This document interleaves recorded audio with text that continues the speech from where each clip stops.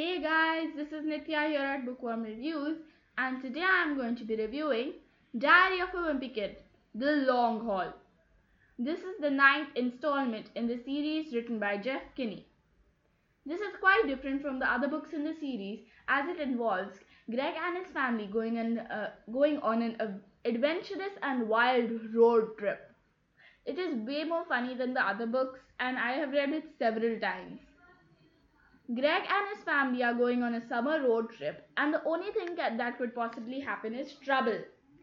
From a new pet to losing their stuff, read more and more about the Hetleys and their wild adventures. By the way, their new pet is not necessarily a dog like Sweetie. I would recommend this book for 7 plus, and it is a must read. The PDF of this book will be available. If you do not know what a PDF is, it is basically a free form of the book available online. All you need to do is write PDF after the name of the book. Links are available on Amazon, Wikipedia, the Diary of a Wimpy Kid website, and Common Sense Media. Bye!